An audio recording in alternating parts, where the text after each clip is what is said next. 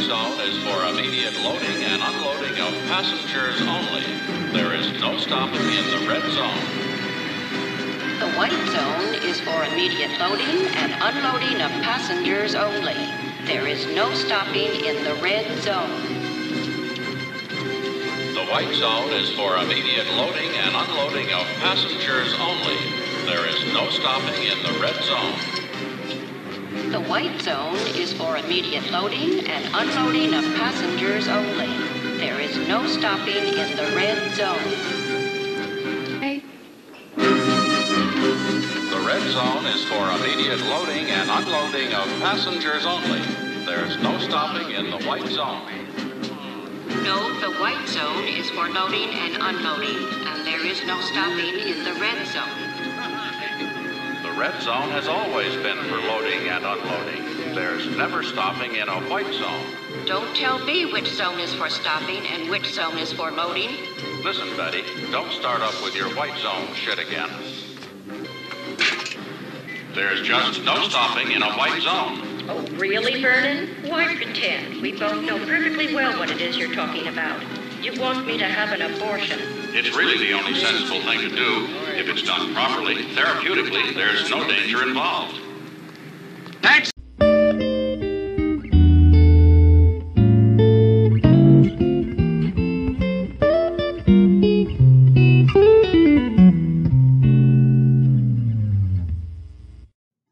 We're here to talk about Airplane. What's that? It's a big machine that flies through the air, but that's not important now. Let's talk about the movie then. Okay. This is 100 movies I love. 100 movies you love? All right. And yeah, we're going to talk about the movie Airplane. It's a pretty famous movie, you say?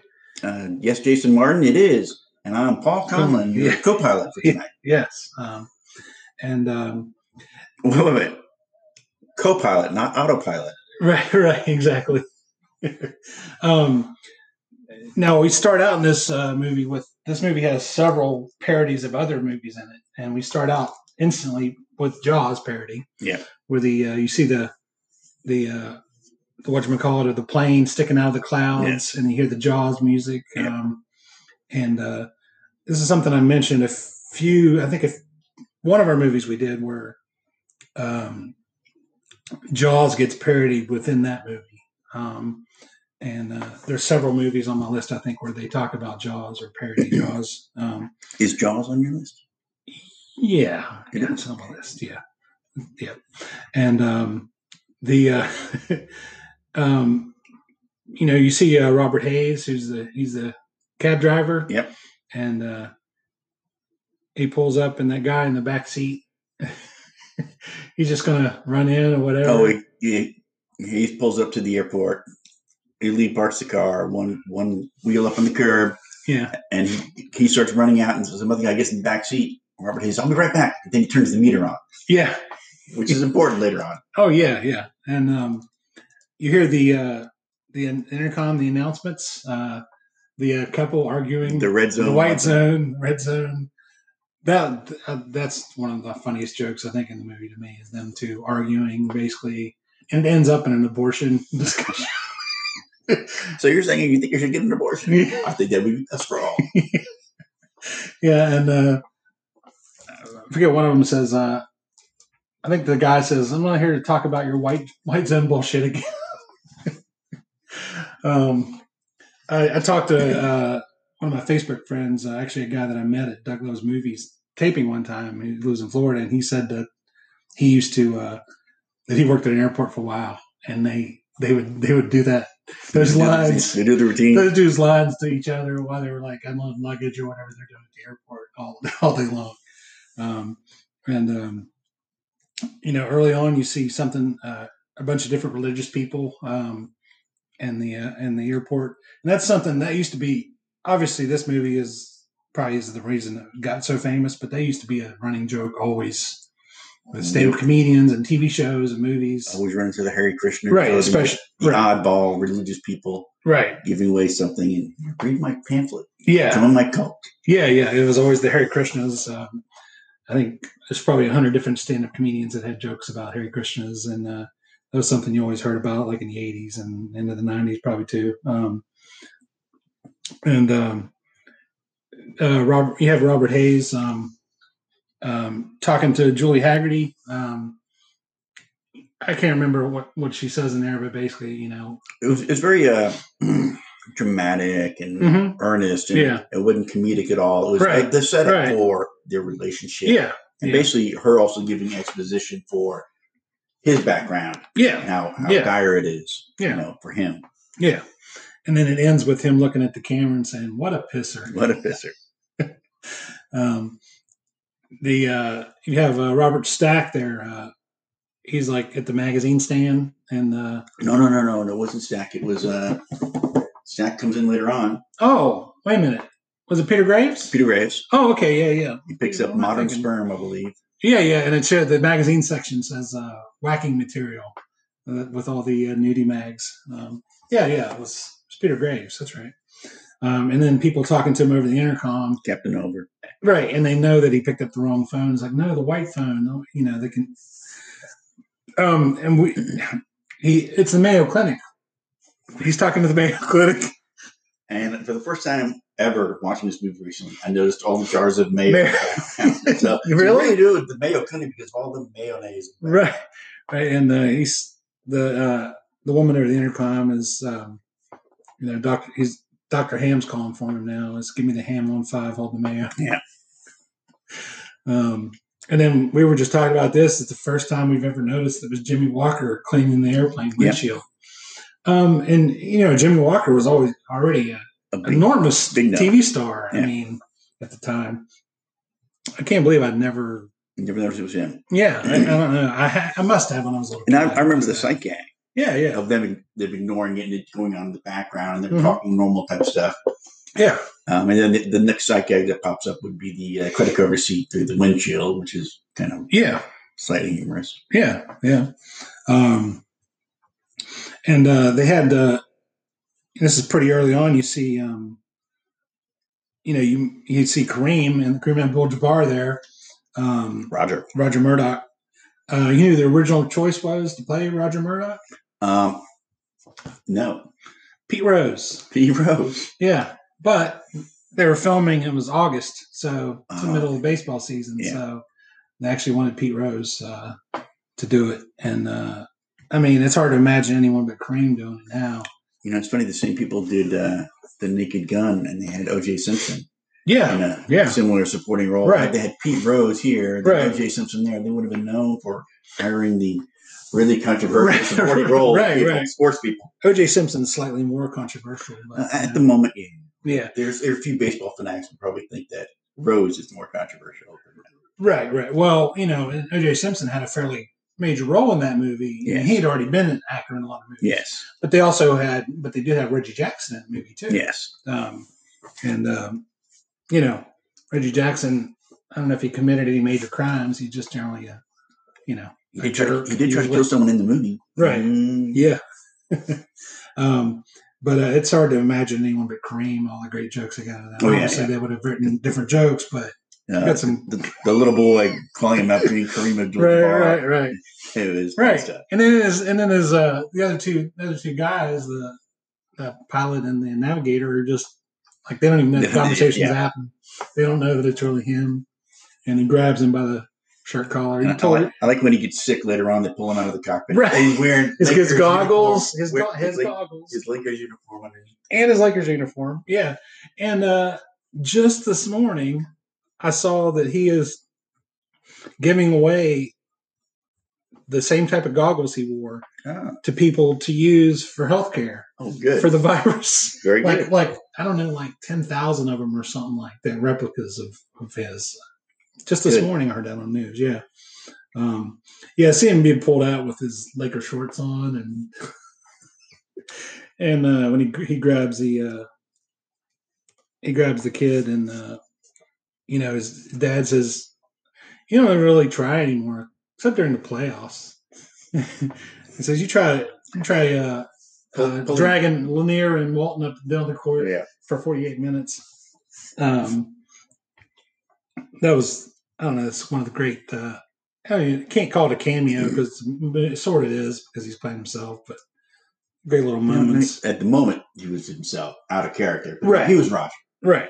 Roger Murdoch, who I believe, now that I think about it, he was probably related to the Murdoch from the Lethal Weapon series. Oh, really? Yeah. What his name? Roger Murdoch? I don't remember. I don't remember. It might have been. Danny Murdoch? Well, Danny Glover's character? Yeah, Danny Glover's character. Was it Roger I don't remember, actually. I'll have to look that up while we talk about something else. Yeah. Murtaugh. Danny Murtaugh. Oh, okay. Roger Murtaugh. Yeah. And you see Robert Hayes asking the woman, is whatever her name was, is she on this flight?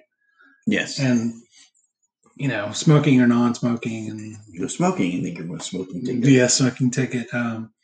And obviously that's a good joke, but it's just. But they follow through because the next time you see him, before he gets on the plane, his ticket is smoking. And when he sits down in his seat and looks at his ticket, it's still smoking. Yeah. Well, also, just the idea of the security of it. Back then, you could say, yeah, is she on there? Sure. Okay. And it's ridiculous now to think that they would never give away any information whatsoever about that kind of thing. True.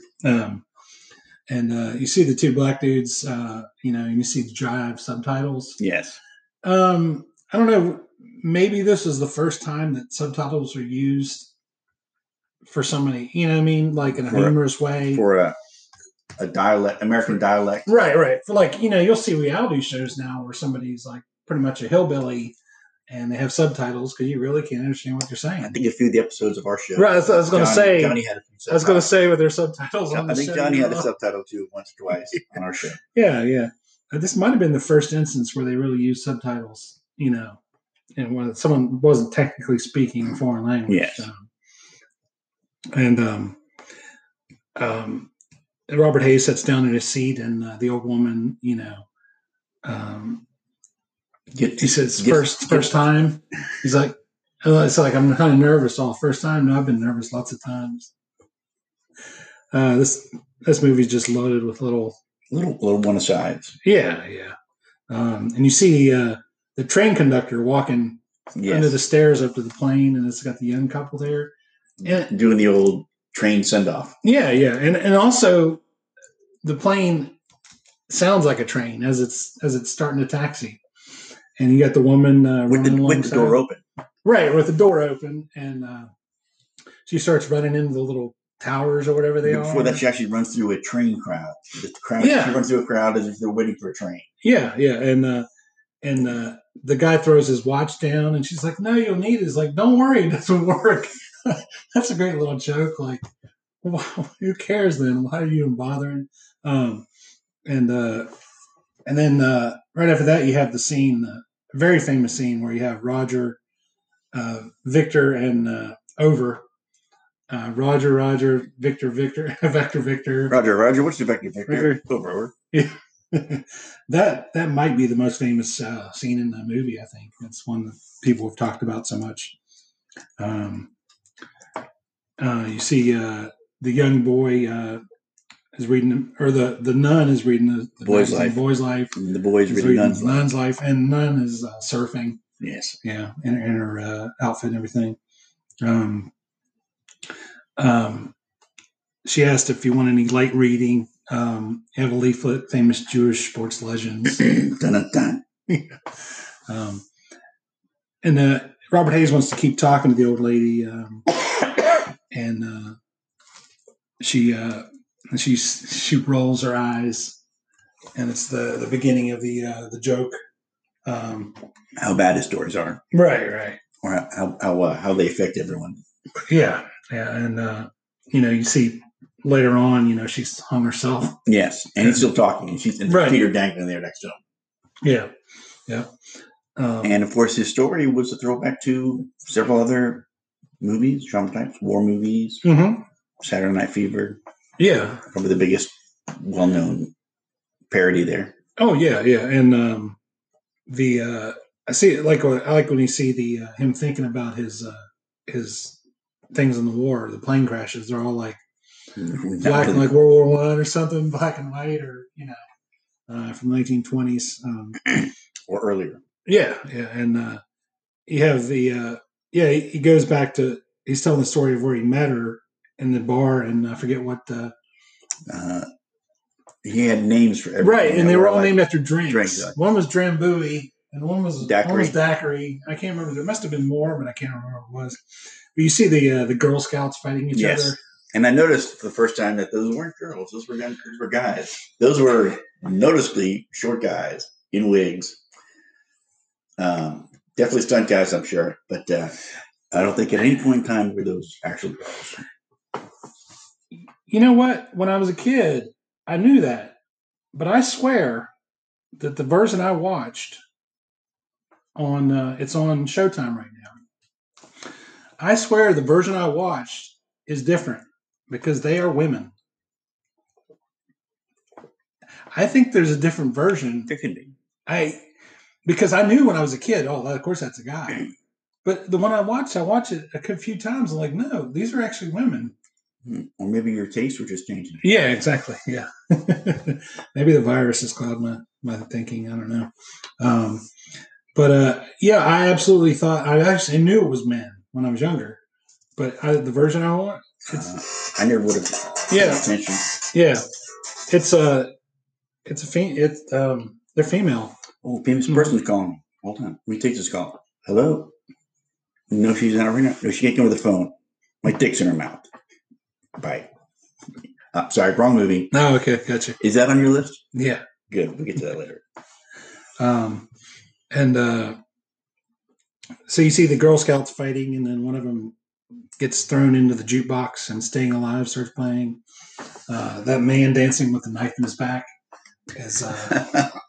that was always when I was a little kid, that was always something we'd imitate. Another thing I noticed for the first time, I could see the block holding the knife under his shirt. Oh, really? I don't think I ever noticed it before. I don't think they care. Yeah.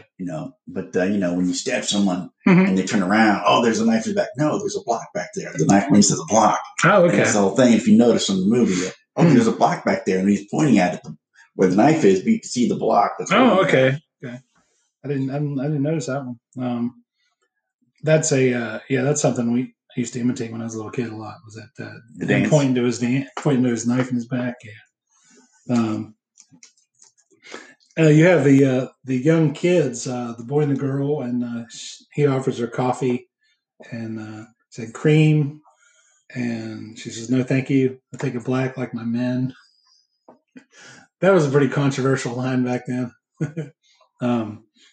You see Robert Hayes and Julie Haggerty on the beach, another movie parody from Here to Eternity. There's many movie parodies within this movie for sure. The seaweed was a good touch. Yeah. Seaweed all over them. Oh, yeah. We see the young boy going to take a tour of the cockpit there, and that's where you see Peter Graves doing the old gladiator routine. Right. You ever seen a grown man naked? A grown man naked? You like songs? Yeah. You ever hang around a gymnasium? Do you like movies about gladiators? Yeah.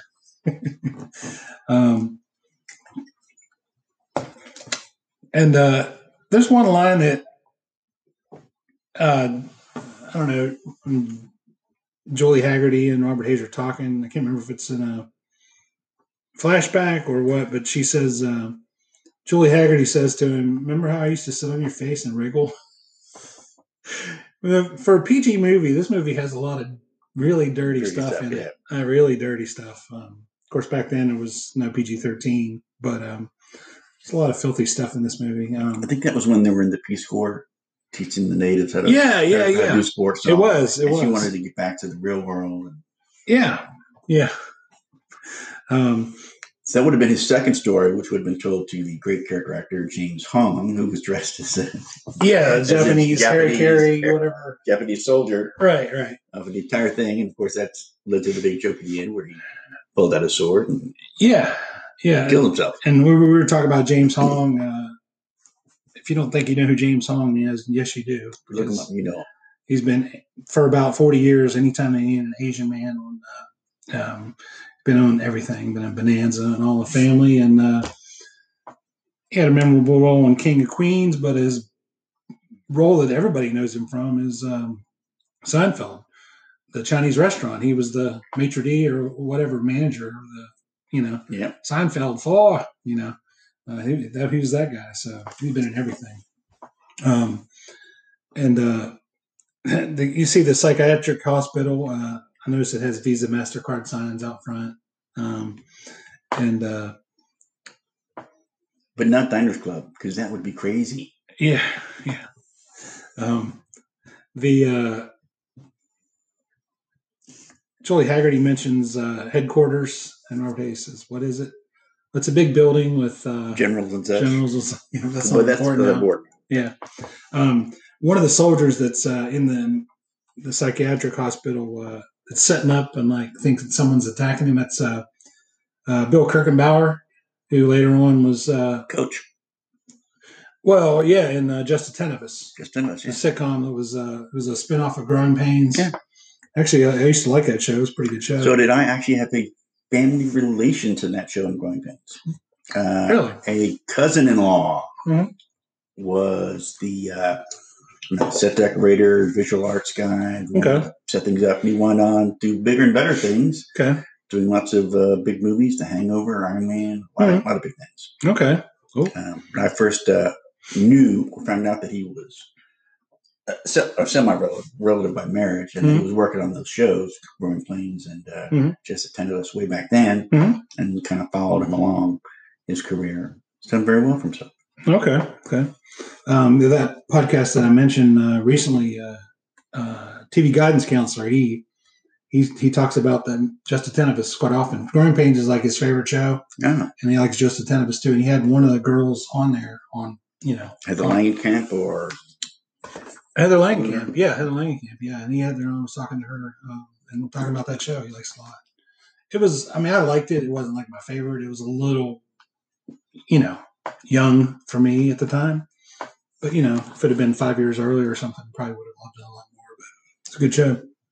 I think I paid attention to it only because of the family connection. Oh, okay. Had I not known of it, I probably wouldn't have watched it. Okay. Well, I did like Growing Pains. Yeah. And I liked the style of sitcom. Mm-hmm. I don't think I would have watched Attentivus. Yeah. And also in the psychiatric hospital, you have Ethel Merman.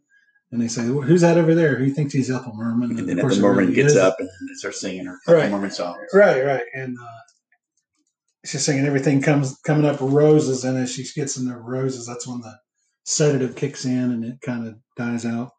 And this was her last film appearance. Yeah. She died in 1984. Oh. So, yeah. And this is a little joke that I remember this commercial, but the thing about, she asked about the cup of coffee.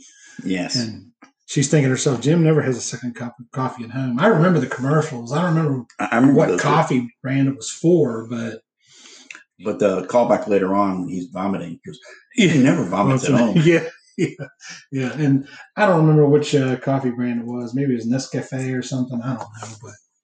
But the idea was that the wife doesn't know how to make a good cup of coffee. But she just has the wrong coffee. Right. But switch to this coffee and your husband will want cup after cup after cup. Yeah. Yep. And we see him, he's in this little village teaching the natives, teaching them how to play basketball. Yes. That was a great joke. And all of a sudden they're all spinning the ball on their dunking fingers. And the one guy's dunking with two basketballs in each hand. And even a little kid, you see him in the background while they're having a conversation. The kid's like 8 years old and he's spinning a basketball on his finger. It's like, hey, when you're a list, I'm gonna teach him baseball. Yeah. And he said that's what something in there is what it said. And that led to my drinking problem. And that was also a great running joke when I was a kid. Drinking problem is he can't get it in his mouth. Basically, he throws it in his face. Pretty soon after this, we see after the actually it was the Jim never vomits at home thing. People start getting sick. That's when we see Leslie Nielsen for the first time in the movie. And I had one of the stewardesses, Randy, is looking for a doctor, and a lady to say, I think the guy next to me is a doctor, and they turn over him, and there's Leslie Nielsen with the stethoscope in his ear. Yeah. In his seat. He was just going to help you. Yeah. Yeah. And this was, certainly the first comedic turn for Leslie Nielsen.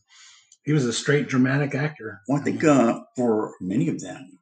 Robert Stack and Peter Graves. But Lloyd Bridges, I mean, they were all known for their more dramatic, more straightforward, not slapstick, this type of slapstick comedy, right? What this was. Yeah. And all of them just nailed it. They knocked it apart because they were so well known for their more straightforward, dramatic-y stuff that this stuff just came out of left field. Yeah, yeah. And I've heard many people talk about Leslie Nielsen like later on that, he was so great in Airplane and still great in Naked Gun, but he didn't, later on in his career, he didn't get the fact that it was funny because he was playing it serious. And then later on, he was trying to play it funny, and so it wasn't as funny. Yeah. He wasn't playing to his strengths anymore. Somewhere here, say when you get them in the hospital, what is it? It's a big building with patients in it, but that's not important now. Yes. That joke never gets old. We should use that sometime on the podcast. Yeah. Yeah. And when everyone's getting sick, and I meant to look this up, and I know her name, but I haven't seen anything like this since the Anita Bryant concert. And do you know what that joke's about? Because I know her. I know she was famous for a few years. She was pop type singer, right, personality on TV and everything. But then she really became vocal against homosexuality, homosexual lifestyle. Oh, okay. So more than likely it was reference to people no longer liking her. Oh, okay. Certain communities no longer stomaching her. Yeah. Because she's been brought up a few times on one of the podcasts I listened to, Never Not Funny, but talking about how she was big for a while, but they didn't talk about what happened to her career. Well, she basically, I would say that she imploded, but for the times, she imploded. Mm-hmm. The more, partisan atmosphere that's available right now, she probably would thrive more in some platform or another today than she did back then. Yeah. Okay. That makes sense because I knew she was supposedly really talented. That makes sense. I don't know how much talent she had. I think she was a beauty queen who advertised into TV appearances, radio appearances, movie appearances, a couple albums, things like that. Yeah. She became one of the first celebrities. Famous for being famous, right? As well as doing other things, but really more famous for being famous. Yeah. Whereas today's famous for being famous people have done almost nothing except promote their fame. Yeah. Like Kim Kardashian, Kanye West, Donald Trump. Yeah. Well, I don't really like Kanye West's music much, but he does. He actually does. He does music at least. He does know how to make it. Yeah, like a few of his songs, but he's actually doing something really. But what's her name? Randy? Was that her name? The blonde? Okay. She has a great reaction, which she asked. He asked the couple, like, "What did you have?" And we both had fish. And you see her turn to the camera, not really turn to the camera, but turn away with biting her fist. And oh, you'll be fine. Because she actually plays it straight in the movie, like really, like she's whatever, just normal, and not really that she bites her fist. That was a great little joke. And you see the inflatable co-pilot. That was Otto. Autopilot. Yeah, autopilot. And it took this long to where we finally see Lloyd Bridges in the movie too, and he was great too. And his running joke is, "Look like I picked the wrong week too." Yeah, and it starts with drinking, and then smoking. I think drinking is first because that's the wild thing. Then drinking, and amphetamines, and then sniffing glue. Sniffing glue was always my favorite, and that's a line I've used. Looks like I picked the wrong week. Stop sniffing glue. I've used that line many times over the years, and most people don't get the reference, so they just think I'm sniffing glue. It looks like they picked the wrong week to stop drinking hot chocolate. Yeah. I mentioned James Hong a little bit. If you want to look him up on IMDb, he has 437 credits on IMDb. And that's just in the 80s on TV shows. Yeah, exactly. And they mentioned taking the kid up to the cockpit, or no, taking Leslie Nielsen up to the cockpit. What is it? It's on the front of the plane. It's where the pilot sits. That's not important now. And then soon after that, we get the famous line, Shirley, you can't be serious. I'm always serious. And don't call me Shirley. Yeah. And all together, and they both say it together. They go to get Robert Stack, and you see him driving with that guy in his car, and it's the fake background, which it goes from being a little bit fake because it's swerving completely all over the road to where there's literally like Indians on horseback chasing him, and you get the Barbie Billingsley saying, "Oh, stewardess, I speak jive." That was a great little joke, and we'll be back right after this. The stewardess said both pilots. Can you fly this plane and land it? Surely you can't be serious. I am serious. And don't call me Shirley. How are the passengers doing? I won't deceive you, Mr. Stryker. We're running out of time. Surely there must be something you can do. I'm doing everything I can. And stop calling me Shirley. Okay, and we're back and talk a little bit about some of the stats of the movie. First of all, the Rotten Tomatoes score on this, 97. Excellent. Ties for the highest movie so far on our podcast was Sideways. Wow. The only 297 so far. Both with the rather droll humor. Yeah, definitely. The budget on this movie, $3.5 million on the budget. So high. Right, exactly. The worldwide box office, not adjusted for inflation, was $158 million. The adjusted gross box office, $496 million. Our biggest profitable movie so far? No, not even close. Not even close? It's number 3. Easily, it's number 3. Back to the Future and Sting. The Sting. What about our biggest multiplier from cost to make? Because 158, 350, that's almost, 50? Yeah. 40 to 50? I'm not sure about that. I'll look that up before the end of the episode. Possibly, yeah. That's true. But it's number 3 so far. Okay. And it was the awards, it was nominated for Golden Globe and BAFTA for the screenplay, adapted screenplay. This was adapted from what? 0 Hour, 1957 movie. The plot is almost identical to 0 Hour. Oh. And maybe that's why they kept talking about the war and the World War II stuff. Yeah. There's a 1957 movie, and Abrams and Zucker bought the rights to it, and it's almost identical. The plot is almost identical to that movie, 0 Hour. Wow. I really kind of want to watch 0 Hour now. Yeah, me too. On my list of me too. Watch it. Yeah. Now, at the time, of course, it was a parody, certainly a parody of the airport movies, which there were, I think, like 4 of them, and they were huge hits in the 70s. And yes. And see, honestly, I know about them, but there were movies that were major hits that kind of went away, and people don't revisit, I think, for the most part. And, Airplane certainly lasts in people's memories way more than those movies do.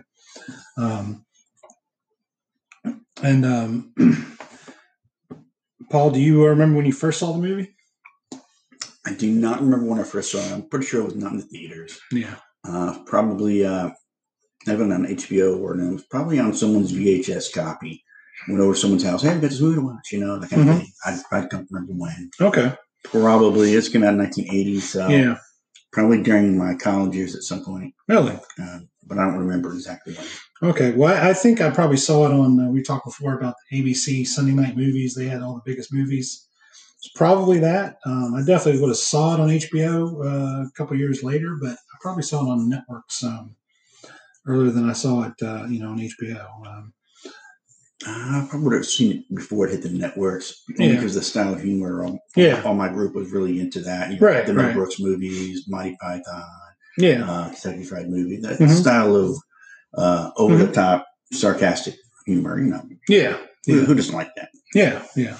It was definitely one of my favorite movies when I was a little kid, for sure. Easily is still funny when you're 10 years old or whatever. The movie was released July 4th, 1980. July 4th. Mm-hmm. And some of these movies are going to be familiar because we just did one very recently. Movies in theaters at the time. Here's a pretty good list. Empire Strikes Back, Fame, The Shining, Urban Cowboy, Blue Lagoon, The Blues Brothers, Used Cars, and Caddyshack. Are all those movies on your list? Yeah, every one of them. I would think so. Yeah, absolutely. Every one of them. Except maybe The Blues Brothers. Yeah. Urban Cowboy, of course, obviously. Well, I know how big Deborah Winger fan you are. I'm a big Mechanical Bull fan. Yeah. That too? Gilly's Nightclub. So those are wasn't it Gilly's? No. Gilly's Nightclub? No, Gilly's. Mickey Gilly. Pretty sure it was Gilly's. No, Mickey Gilly. Pretty sure it was Mickey Gilly. Yeah. I mean, after all, it's Jake Gyllenhaal, not Jake Gyllenhaal. Yeah. You're a big fan of Gillian Jacobs, probably. Yeah. Yeah. Caddyshack came out about 3 weeks after this. It's hard to imagine two huge comedies like that, like in the theaters at the same time. It's pretty remarkable. The early 80s were a heyday for broad range comedy. Yeah. Yeah. I thought we'd talk about the sequel a little bit, Airplane 2, which is still very good. Airplane 2, the sequel? Yeah. Which is its official title, right. Airplane 2, the sequel. Right. And it's still a very good movie. I mean, I've seen it, I've seen it 5 or 6 times probably, and it's still a good movie. Not as good as this, obviously, but I know it had Sonny Bono in it, and I think Shatner was in it too, I think. I don't recall. I think so. And I remember Sonny Bono had he had the bomb, and he had a briefcase with the bomb in it. And I don't remember too much about it, but still a good movie. Now, the directors of the movie were Abrams and Zucker. Yes. And you cannot have more than one director on a film legally. It just doesn't. And they had to hide the fact that they were really all three directing it. So they had to go into their trailer and talk about things. And then come out, and the guy who was officially the director had to come out. I guess the guild rules dictated that only one person is a director. Yeah. That way there's all that control. You can have multiple producers, multiple writers, multiple actors, multiple stagehands, but only one director. Right. Yeah, that's one reason why, the Coen brothers and the Farrelly brothers. I mean, on the Coen brothers, one of them will be credited as a director and the other one will be credited as a writer. Well, actually, I think almost universally it's always written and directed by the brothers. It kind of gets around that who's the director officially. I think there's probably an official list of this person's the director, but for the credits, it's always written and directed by the Coen brothers, the Farrelly brothers. This one said written and directed by Abrams, Zucker, Yeah. And I noticed that. And I wasn't thinking about the one director per movie rule, but it makes sense why they would have not only combine all that to one credit so people know that these people did all this stuff, but also to hide the fact of who really did what. Mm-hmm. Yeah, and it's one of those weird little Hollywood things. The tagline for this is a really good tagline. You've read the ad, now see the movie. It's a good one. Yeah, it's actually a good, I have a direct connection to this movie. Okay. Well, not the movie so much as Robert Hayes. So when we're making the TV show, between the second and third season, Dee Dee and I were here. There was a long break. We went back. And the moment we got back off the plane, we went to a celebrity poker tournament, which was planned for us. And I sat at the table. There was a bunch of really interesting people there. Robert Davi was there, Carl Weathers, and sitting right to my left, Robert Hayes, who about 10 hands in took me out of the poker game. Yeah. But I went back and bought back in, and we played for a little while longer, and he decided he had to go. And it was a charity event. So he just started handing these chips out to everyone, passing a stack to everyone who took off. It was very nice. But it was a team to play. I always say Robert Hayes took me out of a poker game. Yeah, that's great. Well, he was and is a licensed pilot too. Really? Yeah. Was he a pilot at the time of the movie making? Yeah. Or did this come after? Yeah, he was. Yeah. It says, well, the trivia I read is he was and is. So he wasn't really acting when he was in that cockpit. Yeah. Yeah. And they said he could legitimately fly a 4-engine plane, which he mentions, is like, yeah, my plane had 1 engine, it has 4 engines. So he really could fly. It's so much more difficult. Yeah. Zero Hour is the movie that it's directly parodying. The protagonist in that movie was Ted Stryker. Exactly the same, except it was spelled with the Y instead of an I on the name.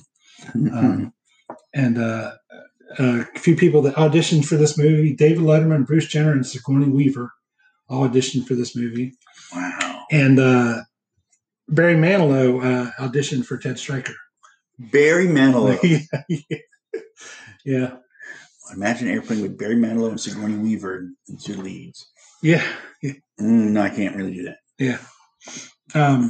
There was a bit that was written and filmed about Polish blind pilots.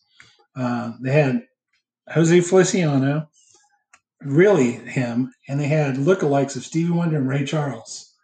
And the Polish-American something league protested it. They said they took it out because it just wasn't that funny, basically. They said they didn't take it out because of that. It's just like, it's not that funny. Was it really not that funny? Or could they just not see the jokes? Good point. I'm sorry. Or they could just not see the humor. Yeah. Steven Stucker, who plays Johnny, came up with all of Johnny's lines. He was apparently a good he definitely stood out. Over the top. Everyone else was deadpan, and he was flaming over the top. Oh yeah, absolutely. He was one of my favorites when I was a kid, and he was always like, except for like the big people in the movie, he was one that you didn't really necessarily see in other things that often, but in this movie, he really, really stood out. And when you have they say, Johnny, what do you make out of this? When I think it's when Lloyd Bridges hands him the fax or whatever. The fax, like the weather fax. Make an paper airplane or make a hat. A little brooch. Yeah. They call who's it? The wife? Is it April Over? Yeah. Peter Graves' wife calls her, and she's sleeping with the horse. Yeah. Let yourself out the back. Let yourself out the back. I guess the second most famous movie scene involving a horse laying in a bed, probably. You only really saw the horse's head. That's true. Wow, the horse didn't get up. Yeah. Tried to. Well, yeah. And someone says the fog is getting thicker, and that's when Johnny says, and Leon's getting larger. He just puts his hands on his belly. You see another movie parody. They're talking about George Zip, and he says, one for the zipper. One for the zipper. I can't remember I know it's Ronald Reagan says it. Oh, it was the Newt Rockney All-American. Right, All-American. Gipper was a player who was right. Well, I know that, but what was the name of the movie, actually? I think it was Newt Rockney All-American. Oh, okay. Because he was the coach. Yeah. Of Notre Dame, yeah. And I guess Ronald Reagan was Newt Rockney. I remember who gave the speech and all that stuff. But, right. So yet another movie parody within this movie. Which is interesting because I believe earlier on in the movie they mentioned Ronald Reagan. I haven't felt as bad as a Ronald Reagan film. Yes. Yeah, it was one. Yeah, they did, and the movie was released in July of '80. So Reagan was definitely in the middle of his presidential campaign. Yes, when it was released. The election would have been in '80, and he would have taken over in '81. Right. So but I think a lot of people at the time would have been more aware of Reagan's movie career because he was running for president. Yes. Certainly. Second mention of Ronald Reagan so far on the podcast after the Back to the Future stuff. And you see them all looking at the radar, and they're playing Atari basketball on the radar screen, which I had Atari basketball. I mean, well, the graphics were horrible, but it's actually a pretty decent game only because the AI of the computer would make the game close at the end. So it would be whatever, but then near the end would be like a last second shot. So that part of it was kind of nice. And you see the airplane flying. You see the antenna for WZAZ in Chicago, where disco lives forever. Until the airplane hits it. Right. And I looked up because Disco Demolition Night was July 12th, 1979. Oh, it was a year earlier. At Comiskey Park, where they in Chicago. I knew it was. And was WZAZ a real station? Were they? I don't think. Disco Demolition Night? I don't. You know what? I don't think so. Because Never Not Funny, the host Jimmy Parter's from Chicago, and he talks about it fairly often.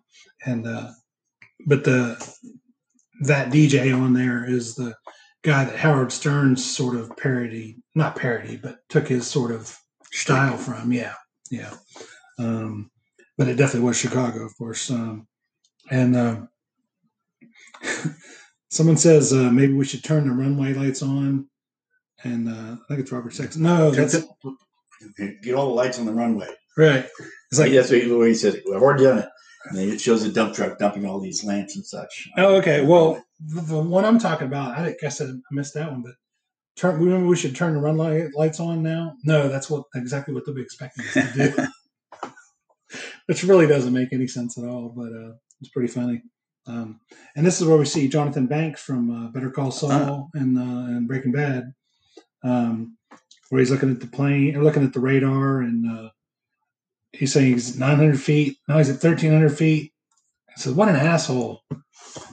This also reminds me of something else, because Robert Stack came in the movie late, but I kind of went back and looked for looking for things early on. And what I noticed was when Ted did his memory things and had all the planes crashing, the voice in his head, do this or that was Robert Stack's voice telling him to go low, go high, go left, go right. All those instructions, the voice in his head was Robert Stack, which is why I know you later on why there's such antagonism here.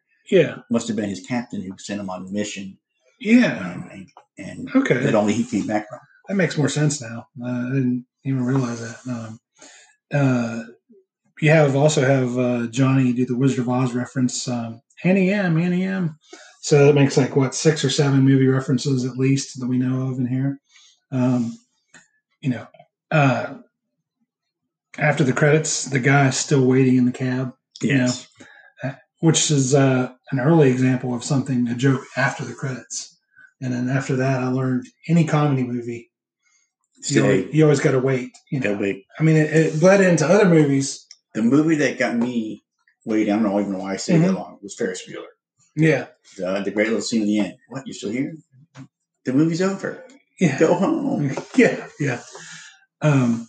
Well, what kind of effect do you think this movie, this comedy movie, had on so many other movies? Because it was successful financially right off the bat. Yeah. And it was cheap and easy to make. Obviously, the three guys, Zucker, right, were able to produce more stuff. They did a lot of things in that vein. Yeah. I think it probably helped bring Mel Brooks back to do a few more things. He had a very similar style. Oh yeah, very similar. Of humor. Of course, they went on to do The Naked Gun on TV and then do the Naked Gun movies. Well, from the Files of the Police Squad. Files of the Police Squad. I said Naked Gun, but right, Police Squad. Right. But I think that also this style of humor was noticed that this could work for a lot of other things, and not just the movie parody. Yeah. But the over the top, the constant hammering you with every little thing. Right. So I think a year later would have been when you really first seen something coming out that really trying to ride the coattails of Airplane. Yeah. Well, a few years later they did Top Secret. Of course, Naked Gun and Hot Shots. Yeah. They definitely had many successes, but it influenced a lot of other. many times. Yeah. Well, they and also I think the scary movies definitely the similar Yes. kind of, and then a lot of people ripped off kind of scary movie. And Yeah, Scary Movie definitely was supposed to be, we say, an airplane style parody of Scream and those type of movies. yeah, And of course, the franchise went as broad as it could go, and needed to go. yeah, yeah. A lot of, countless, comedy movies were spun off from this. The style and the type of humor, And renewed careers for a number of the players as well. right. Because certainly obviously Leslie Nielsen, but Lloyd Bridges too. Yeah. Robert Stack, ended up on Unsolved Mysteries for a long, long time, and not doing any humor on his own comedy show. Yeah, his own version of comedy. Yeah, and Peter Graves, I think, probably did some things. I can't remember now. I can't remember that he lived that much longer. Yeah, probably not. I think he outlived his brother James Arness. I can't remember how long either one were around. Yeah, I don't know. I mean, he was certainly Mission Impossible, but maybe he didn't last too much longer. No.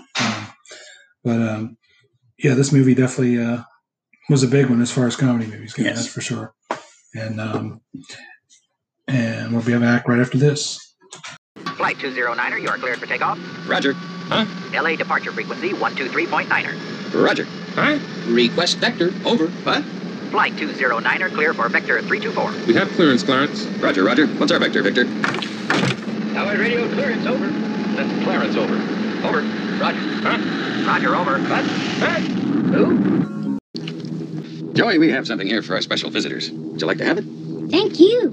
Thanks a lot. Sure. You ever been in a cockpit before? No, sir, I've never been up in a plane before. You ever seen a grown man naked? Do you want me to check the weather, Clarence? No, why don't you take care of it? Joey, do you ever hang around the gymnasium? You like movies about gladiators? Joey, have you ever been in a Turkish prison? All right, we're back here on the podcast. Before we go into our trivia games, I did look up the multiplier as far as how much this movie made box office, not adjusted box office, but box office times the budget is over 45 times its budget, which is by far the most, multiplier as opposed to profit. The biggest multiplier profitable. Like our biggest one so far, only like 25. So, cool. Yeah. And it's time to play the little trivia games we play on here. The first one is I'll be asking Paul a question, and my game is called Characters Welcome, which I take an actor from this movie and I pick another movie they were in, and it's definitely going to be a movie that Paul's aware of and he doesn't know ahead of time, but it's a fairly famous movie. And I name the characters starting near the bottom. Characters, not the actors, are in the movie, and he tries to pick the movie, not the actor, but not the actor, but the movie. Right. And it's a movie that I know. So even though a number of these actors have been in some fairly obscure movies from the 40s and 50s, this will be a movie I should know. Yeah. And so I'm starting now near the bottom. I'm naming characters from that movie near the bottom. TV announcer. TV announcer. Wow, that's really kind of generic.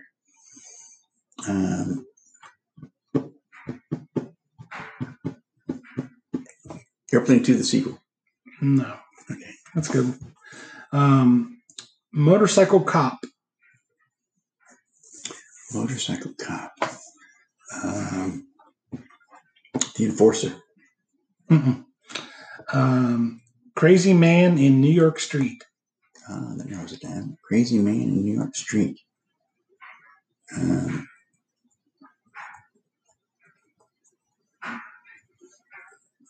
No. All right. Claire / Dr. Marvin's secretary. Claire, Dr. Marvin's. Dr. Marvin. Dr. Marvin, I should probably know. Dr. Marvin. Who's Dr. Marvin? Analyze that. Analyze this. No, either one. Anna Marvin. Anna Marvin. Mm-hmm. Probably the wife or daughter of Dr. Marvin.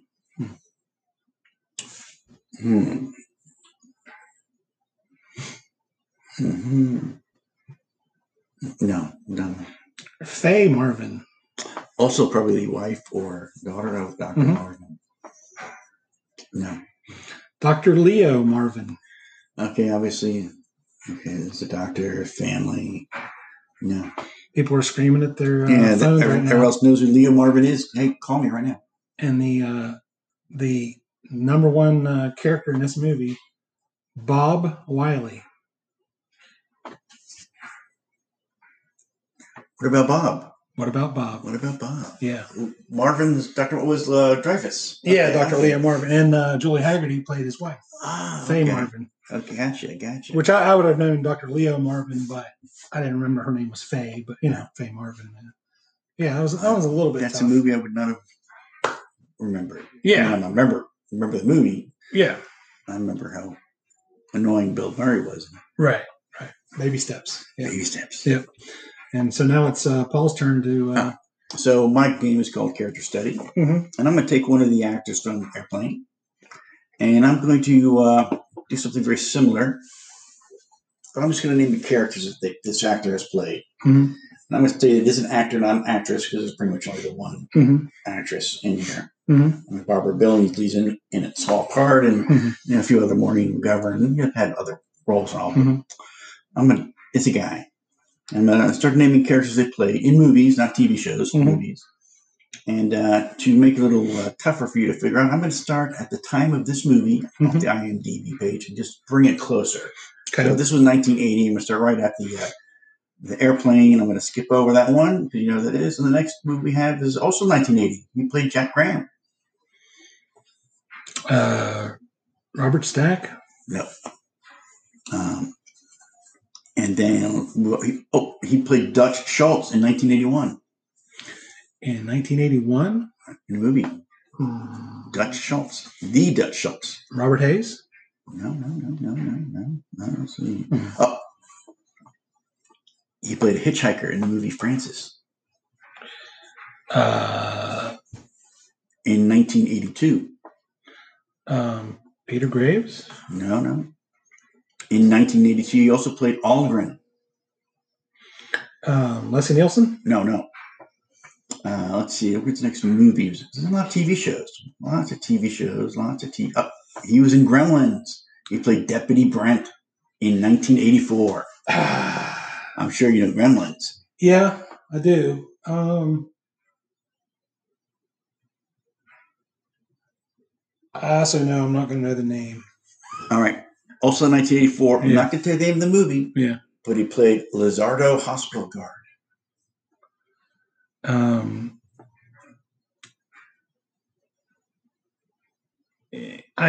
not going to know the guy's name, though, the actor's name. I can see his face. Oh, you're going to know his name. He was in Beverly Hills Cop. Jonathan Banks. There you go. Jonathan Banks, yeah. Okay. One of my favorites. I was thinking of someone else for some reason. Yeah. Jonathan Banks. We're both fans of Breaking Bad and Saul, so we're familiar with the guy. Although I actually first noticed him in a TV show called Wise Guy. Okay. Back in the 80s. Right. He was the handler for Ken Wall. The undercover Wise Guy. Yeah, he pretty much always played some kind of gangster, mob, tough guy, criminal. Gangster or government. Yeah. Government guy. Yeah. Whatever, was always in a black suit. Okay. Black suit and tie. Yeah. So it's a good time now. We're going to talk about Who's Your Guy? Who's your guy? Who's your guy? Who's my guy in the movie? Wow. I'll let you go first here while I think about this because there's so many people in this movie. Yeah, there are. I think I'm going to pick Johnny because he's such a, he was so well known from this movie, but this is Steven Stucker. Yeah, so he's just not really outside of this movie. You don't hear much about him, but he was so great. The fact that he came up with his own lines. Apparently, he was like a improv guy that Zucker and Abrams very much in the flavor of Saturday Night Live or Second City. Yeah, and they pretty much trusted him and let him run with whatever. I'm sure. I've never watched the deleted scenes. I'm sure there was hundreds of other jokes that he threw out there that were really good too. So yeah, Steven Stucker.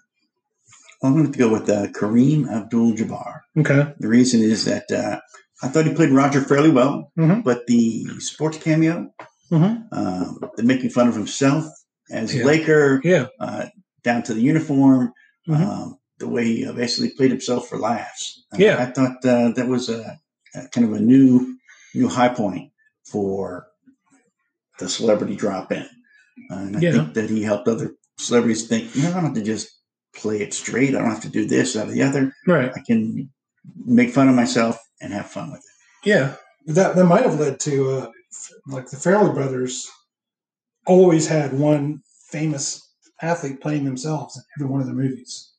So maybe that's kind of the thing that led to that. And Brett Favre was in Something About Mary. Roger Clemens was in something.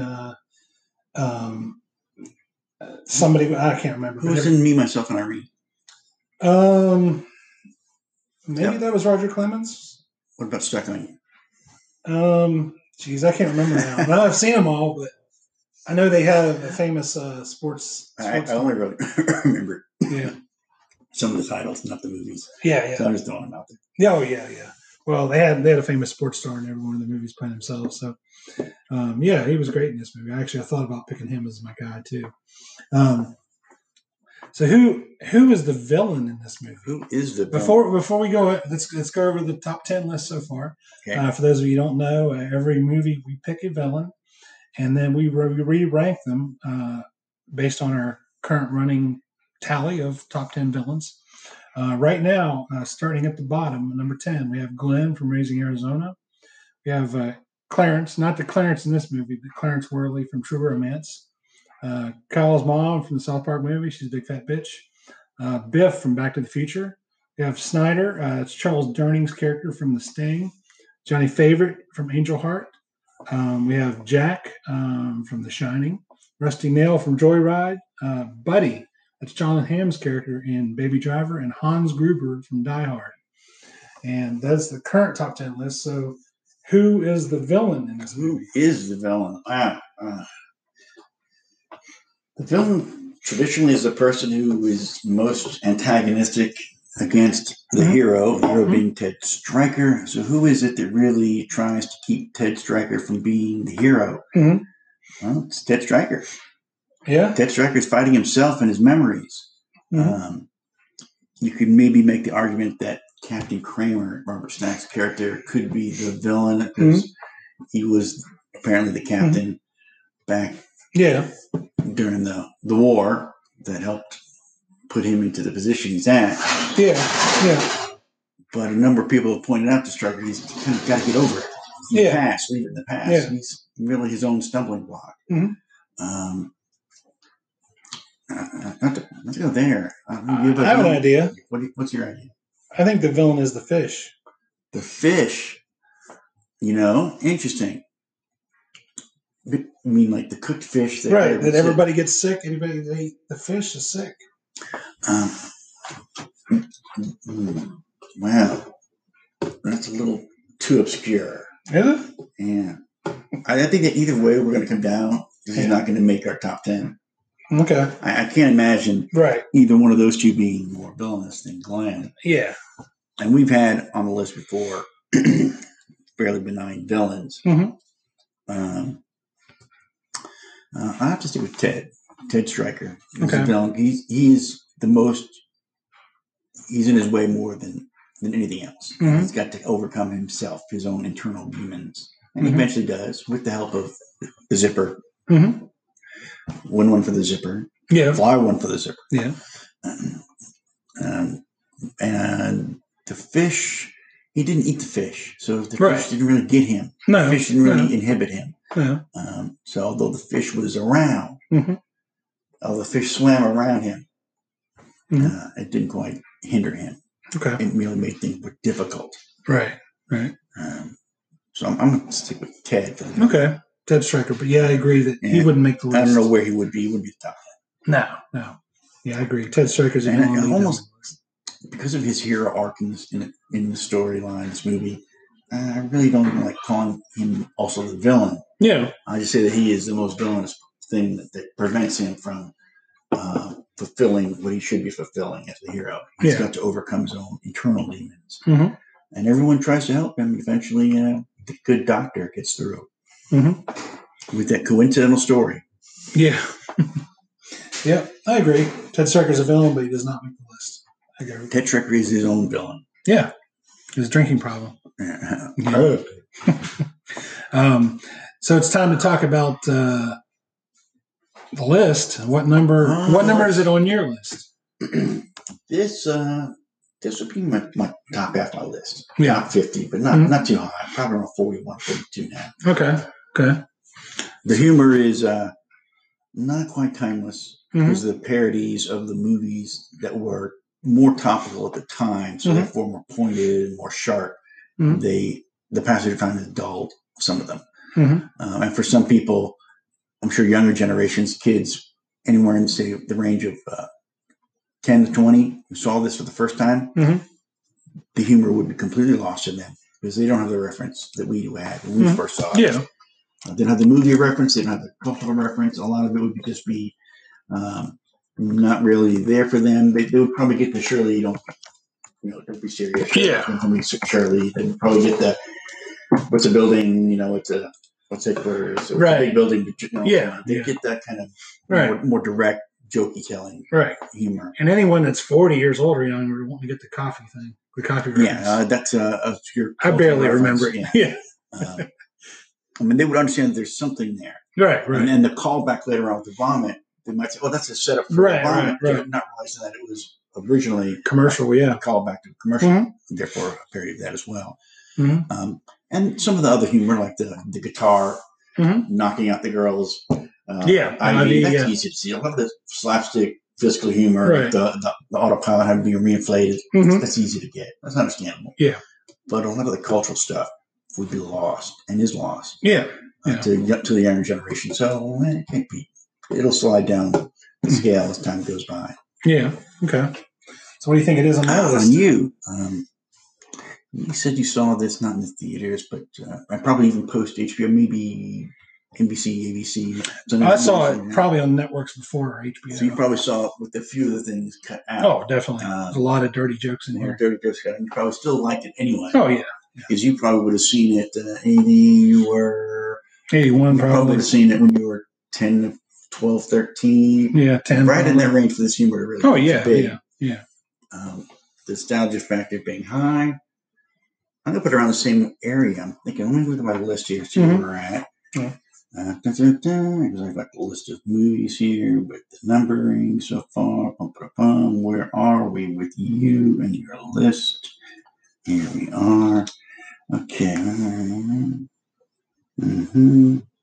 Well, I'm thinking you're in the 40s. I'm hoping the 40s. If we've hit 42 and 46, I'm going to go a little bit lower, 48. Number 16. 16. Much higher on the list. Yeah. Wow. Yeah, 16. That really made an impression on young Jason Martin. Oh, yeah, definitely. As far as pure comedy, it's, I think one of the funniest movies ever made. Just pure comedy. I think this is our third top 20 movie. Yeah. Wag the Dog at 18, Baby Driver at 10, and now Airplane at 16. Yeah, second highest movie so far. Yeah, on my list. Wow. Yeah. Well. Yeah, that's a big one. I would not have put it up that high for you. Yeah. Number 16 on the list. And it's time to talk about plugs. Do you have any plugs? I don't really have any plugs, but, talking about this movie and people in it, Peter Graves was in a movie called Stalag 17 from 1953, which I think is one of the best movies ever made. And I recommend people go out, find it, watch it, enjoy it. Stalag 17. Yeah. William Holden, Peter Graves, lots of good actors. Yeah, there's a bunch of people in that. Yeah. And my plugs. First of all, I want to mention we have a new country of person that listens to the podcast. Someone in Ghana now. Ghana, wow. Yeah. So yeah, I used to work at a Ghana bar. Well, I ran a poker game in one for one of the local poker clubs. Oh, really? Yeah. Okay. There's no punchline there. I was waiting for a punchline. No. There was a. Okay. It was a. Thought it was some the guy who ran it was from Ghana. Okay. All the people that played there, most of the locals who didn't play poker Right. were soccer players who were all Okay. team together. They're all from Ghana. I was waiting for a punchline. There's There was some pun I was missing there. No. I'm gonna go play some poker or something. Not right now. Okay. Everything shut down. Yeah, and other than that, plugs are obviously tell your friends about the podcast, like us, love us, subscribe, set for automatic download if you can do that. Depends on which app you're listening to. It's gonna depend on which app you listen to. Yeah, it will. That's true. And as far as what we're doing next week, you need to trust a cat. You need to know your quarantine protocol and keep your grappling hook close. Next week, we're talking about Alien. Not Aliens, but right. Alien. Alien. First movie by Ridley Scott, 1979. Yeah, 1979, sci-fi classic. Yes, indeed. Yeah, and that's next week on 100 Movies I Love. 100 Movies You Love.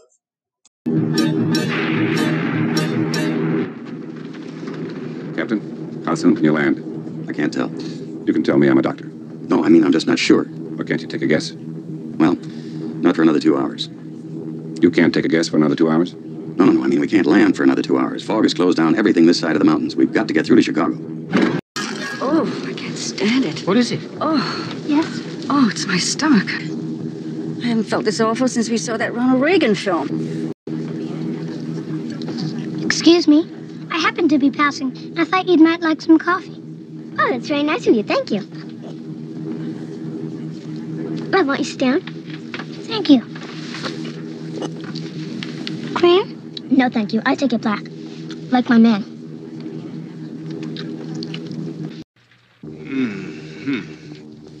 Can I get you something?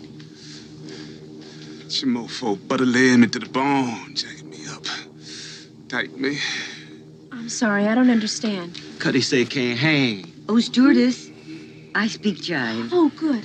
He said that he's in great pain and he wants to know if you can help him.